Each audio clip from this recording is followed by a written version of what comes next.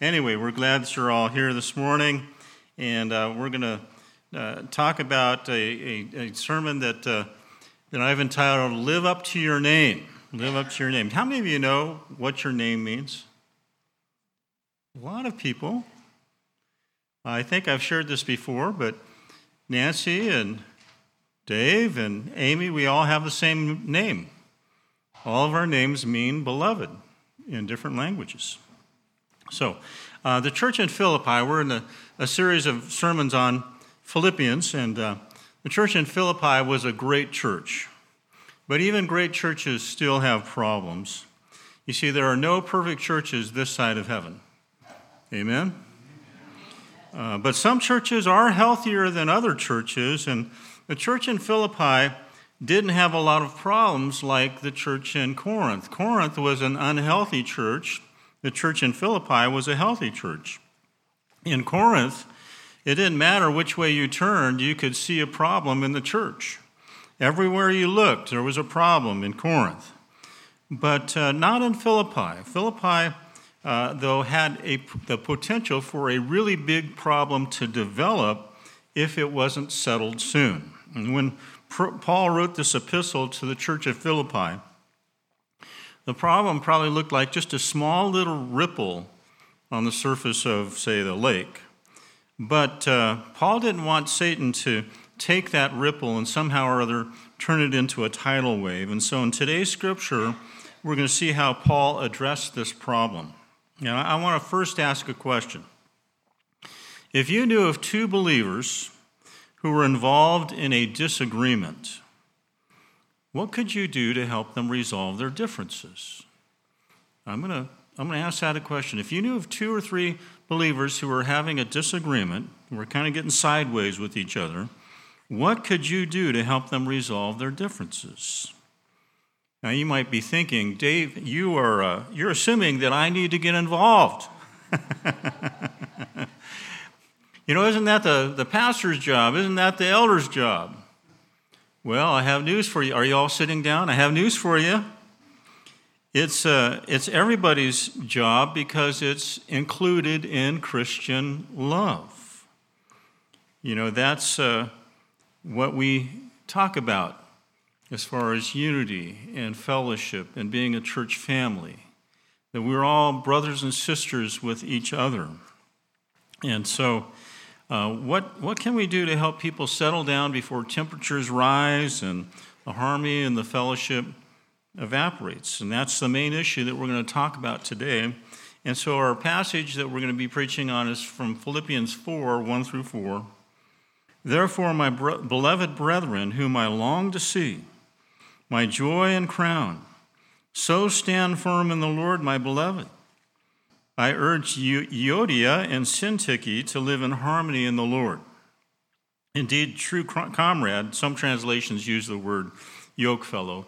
Indeed, true comrade, I ask you also to help these women who have shared my struggle in the cause of the gospel, together with Clement and the rest of the fellow workers whose names are in the book of life. Rejoice in the Lord always. Again, I say, rejoice. I don't know if you noticed that in verse 4, there's a double reminder for double rejoicing. Rejoice in the Lord always. Again, I say, rejoice. Now, let me ask you a quick question here, a little bit of a quiz. What do you think is a big key to standing strong in the Lord? There's not just one single answer to that. What do you think is a big key to standing strong in the Lord? Paul tells the Philippians, I want you all to be standing strong in the Lord. Well, maybe you think one of the big keys of standing strong in the Lord is having a healthy prayer life, and I think that's a good answer. Or maybe it's staying in fellowship, not forsaking the assembling of yourselves together, as is the habit of some. If you consistently come to church and worship the Lord, and you're involved in Bible studies, and you get involved in serving some sort of ministry, serving your brothers and sisters in Christ, then you're going to stand strong in the Lord. That's another good answer. Maybe recently you've read Ephesians. The book of Ephesians made a big imprint on your heart, and you're thinking about the sixth chapter where it talks about the armor of God. And you remember that we're to put on the whole armor of God. In fact, in Ephesians 6:10 through 13, might come to mind. It says, "Finally be strong in the Lord and in the strength of his might. Put on the full armor of God that you may be able to" what? "To stand firm against the schemes of the devil. For our struggle is not against flesh and blood, but against the rulers, against the powers, against the world forces of this darkness, against the spiritual forces of wickedness in the heavenly places." And now here's a summary to that. "Take up the full armor of God that you may be able to resist in the evil day, having done everything to" what? "To stand firm." And again, that's another great answer. What causes us to stand firm? We got to be wearing the armor of God. Well, maybe you thought of the idea of witnessing. We share our faith, and maybe there's someone who is opposed to, who's closed to the truth of the gospel. And by standing strong, you don't surrender the truth. You don't compromise the truth. You continue to, be a proponent, if you will, of what God says in the Word. You don't surrender the gospel. And along with that is the idea of standing strong in Scripture, being a student of the Word of God and standing strong in the truth of God's Word, standing on the Word of God. And when we do that, we see through all the lies and all the garbage that's in the world today. And maybe you thought of another great answer to that question. How do we stand strong in the Lord? And all of these are good answers, but Paul had a different answer in mind for the Philippian church. He had a different application. He was actually referring back to what we studied in chapter 3. He said, "Don't fall into the trap of the Judaizers, those who are legalists, who want to add living in your own strength by the law to grace." We've talked about that a lot. Don't fall into that trap. He also said, "Don't fall into the trap of the antinomians, those who use grace as a license to sin. Forget what's behind. Press forward in this race that we call the Christian life. Lean into the finish line. Finish it strong and keep your eyes glued on the Lord." But the main thing that we must remember, and it's a reference, I think, to the most applicable truth in chapter 3. We stand firm when we apply our faith in the Lord Jesus Christ and we use God's grace to what? To overcome sin. That's how you stand strong. We stand strong when we experience and we live out victory over sin. And Paul uses that truth here at the beginning of chapter 4. He uses that truth in chapter 3 and mixes in another truth that he addresses in chapter 4, and that's the importance of standing together in unity and harmony. You see, we stand firm when we stand firm against sin. We don't cave into sin, but we also stand firm when we don't fall into the trap of divisiveness. Stand firm against sin and stand together as one body in Christ. You see, we're connected. And we don't stand alone. We don't try to live the Christian life all on our own. And we need each other. And we should never pretend that we don't need each other or that we're strong enough in our own strength. You see, we need to overcome the petty differences that oftentimes separate good Christians. And I'm going to put it in very graphic terms. We need to grasp our grudges by the throat and choke them out so they don't destroy harmony of fellowship in God's family. Don't let our grudges get the upper hand, because it destroys the beauty of what God has created the church to be. Like I said, the Philippian church was a great church. It was a strong, healthy church. But there were two ladies in the church that got sideways with each other. Their names are Euodia and Syntyche. That's how I pronounce it. I've heard it pronounced Syntyche. Syntyche. I've heard it pronounced all different kinds of ways. Some people call it soon touchy. That she would be close, take something personal, get offended, she was soon touchy. But we do not know the exact nature of their disagreement. It's not revealed to us in the Word of God.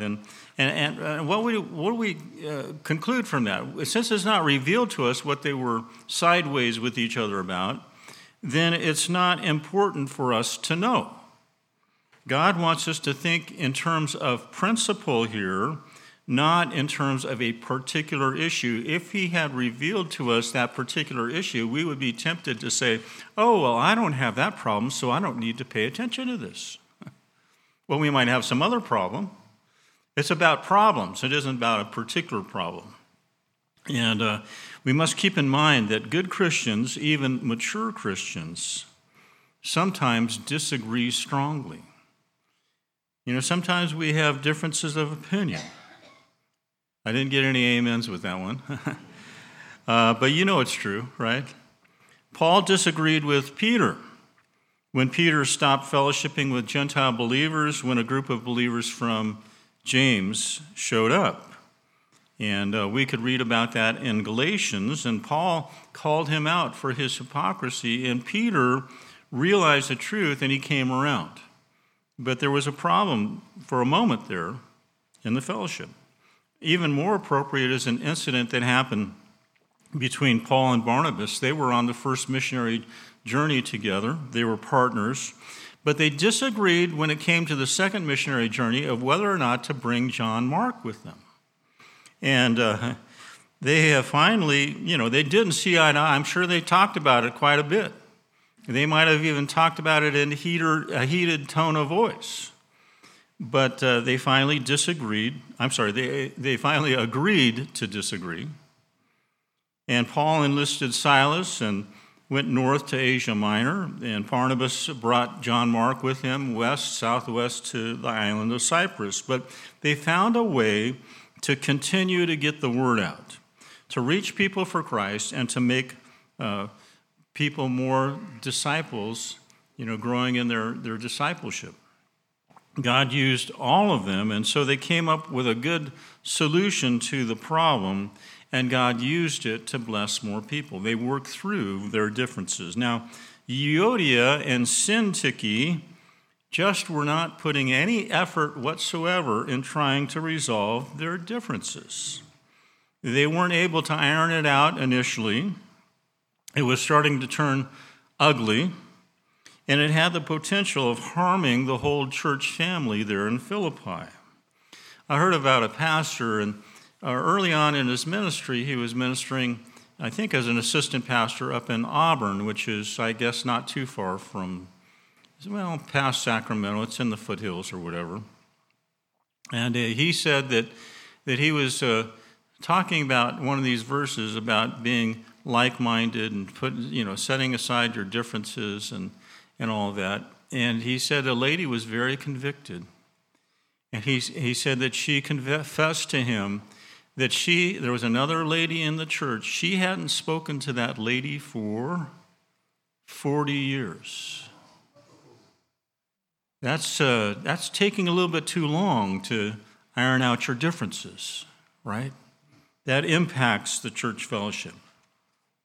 Well, in effect, Paul was saying, find a way to put the overall health of your church family ahead of your own individual issue or human opinion.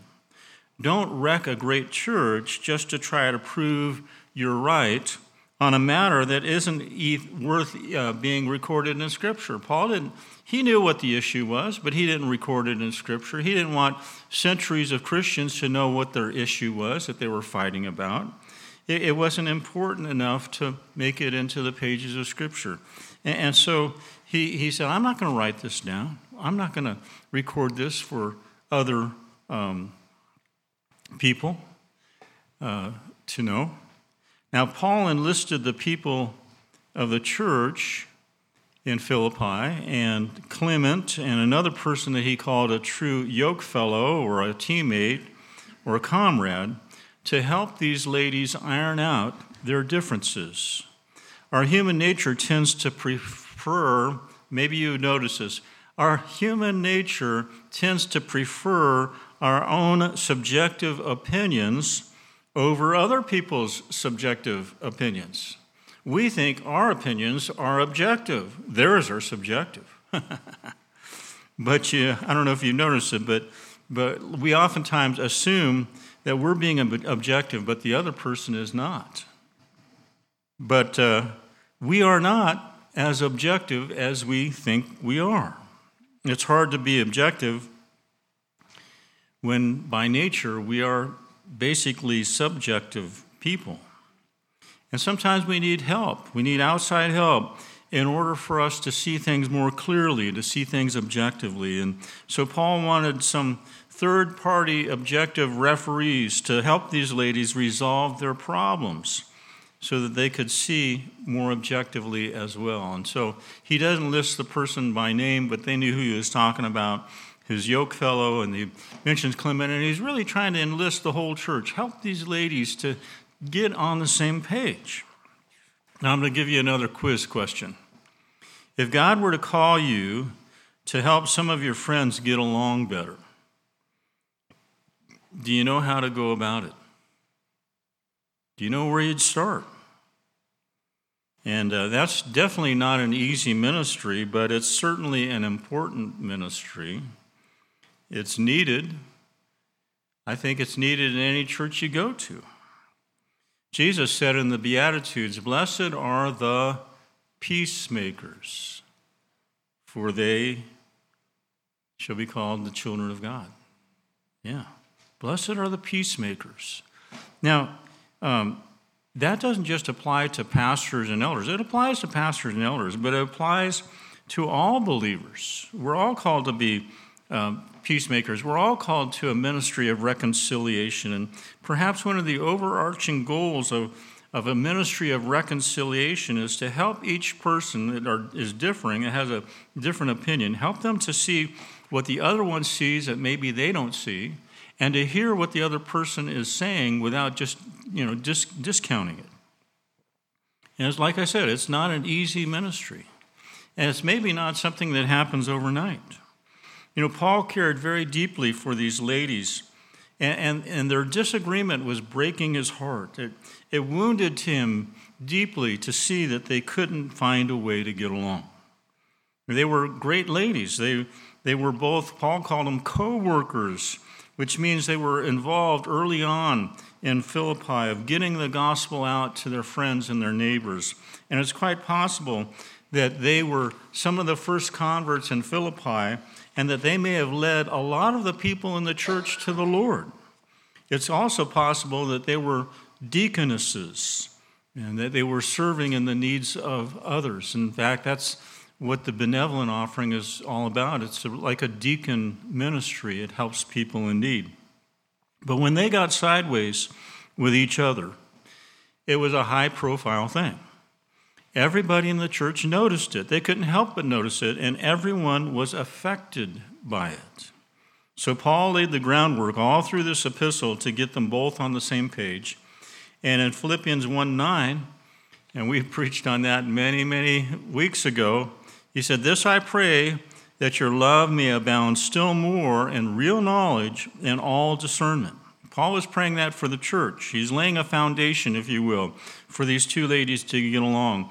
And so the whole church needed to gather around those two ladies and pray along with Paul that their love for each other would grow. And that's a great prayer. Their sideways situation showed that they still had significant room to grow in love.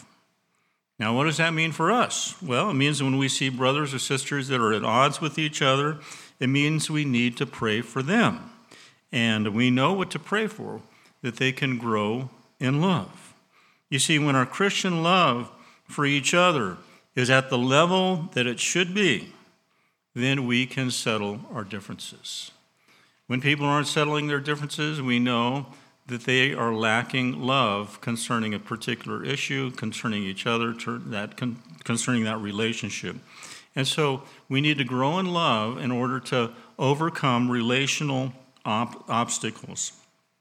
Now, Paul laid another foundation stone earlier in this book of Philippians. He laid a foundation stone for reconciliation ministry in Philippians 1:27.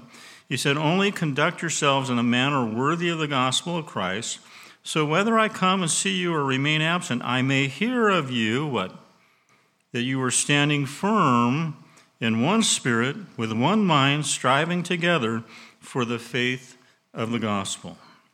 Now that's how these two ladies, Euodia and Syntyche, how they started out. They had one spirit, they had one mind, they were serving together to get the gospel out. And I think Paul was laying the foundation, kind of helping them to try to remember where they started, how they used to get along. And our starting point is a significant thing that we should never forget. Remember your past history of unity and harmony. And I can't help but think that this petty grudge match these two ladies were involved in was taking away the energies and efforts that they once put into getting the gospel out, leading people to Christ. They were distracted from their main mission, and they both needed to refocus on the main goal. They had been diverted, they'd been distracted, and they thought a minor issue had become the most important thing. Paul laid another foundation stone in Philippians 3:15. He said, "Let us therefore, as many as are perfect," which means fully mature, spiritually mature, "have this attitude. And if in anything you have a different attitude, God will reveal that also to you." Paul realized that not everyone is ready to see things God's way right away. Some people need time to come around. We may not be able to convince them at any given point, and so sometimes we need to leave it in God's hands and trust God to teach them and help them. God will help them come around. How many of you are old enough where you remember a bumper sticker that was full of a whole bunch of initials? Let me see if I can come up with the initials. PB, PWM, GINF, WMY. Some of you are kind of going, what is this guy talking about? Please be patient. The small letters underneath those initials were big. Please be patient with me. God is not finished with me yet. Is it coming back to you? Yeah, some of us. That's how we need to see each other in the family of God. We want to get issues resolved right away, but sometimes it takes time for people to come around. And sometimes we need to paste that bumper sticker onto our relationship and trust that God will help us work it through. Sometimes you're ready to work it through, but the other person isn't. And we just have to pray that God will get their heart ready to work things out. We need to give it time, but we don't need to give it 40 years. Don't wait too long. And Paul also laid a foundation stone back in Philippians 2:2. And this kind of summarizes the whole thing. Philippians 2:2, Paul said, "Make my joy complete by being of the same mind, maintaining the same love, united in spirit, intent on one purpose." The common theme there is having the mind of Christ and the humility of Christ. Whenever people get sideways with each other, there's a level of pride in one or both that hasn't been dealt with.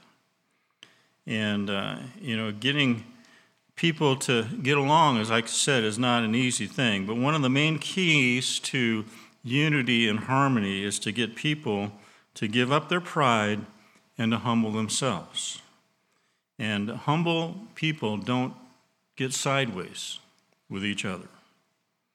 And that's all I'm going to say today about that. We're going to try and tie up a few loose ends next week and then move on further. I didn't even get a chance to really cover verse 4, "Rejoice in the Lord always." again, I say rejoice. And I didn't share this sermon because, we're aware of a whole bunch of people at odds with each other. I'm not aware of any situations like that. We're just preaching through the Word of God. But we need to be careful that we don't let small problems translate themselves into bigger problems. We need to deal with issues. And maybe the Holy Spirit is, putting it on your heart. Maybe there's someone that he's leading you to talk to. Maybe that person's ready to kind of iron out a difference that maybe you've had. I don't know. I don't have any agenda with this.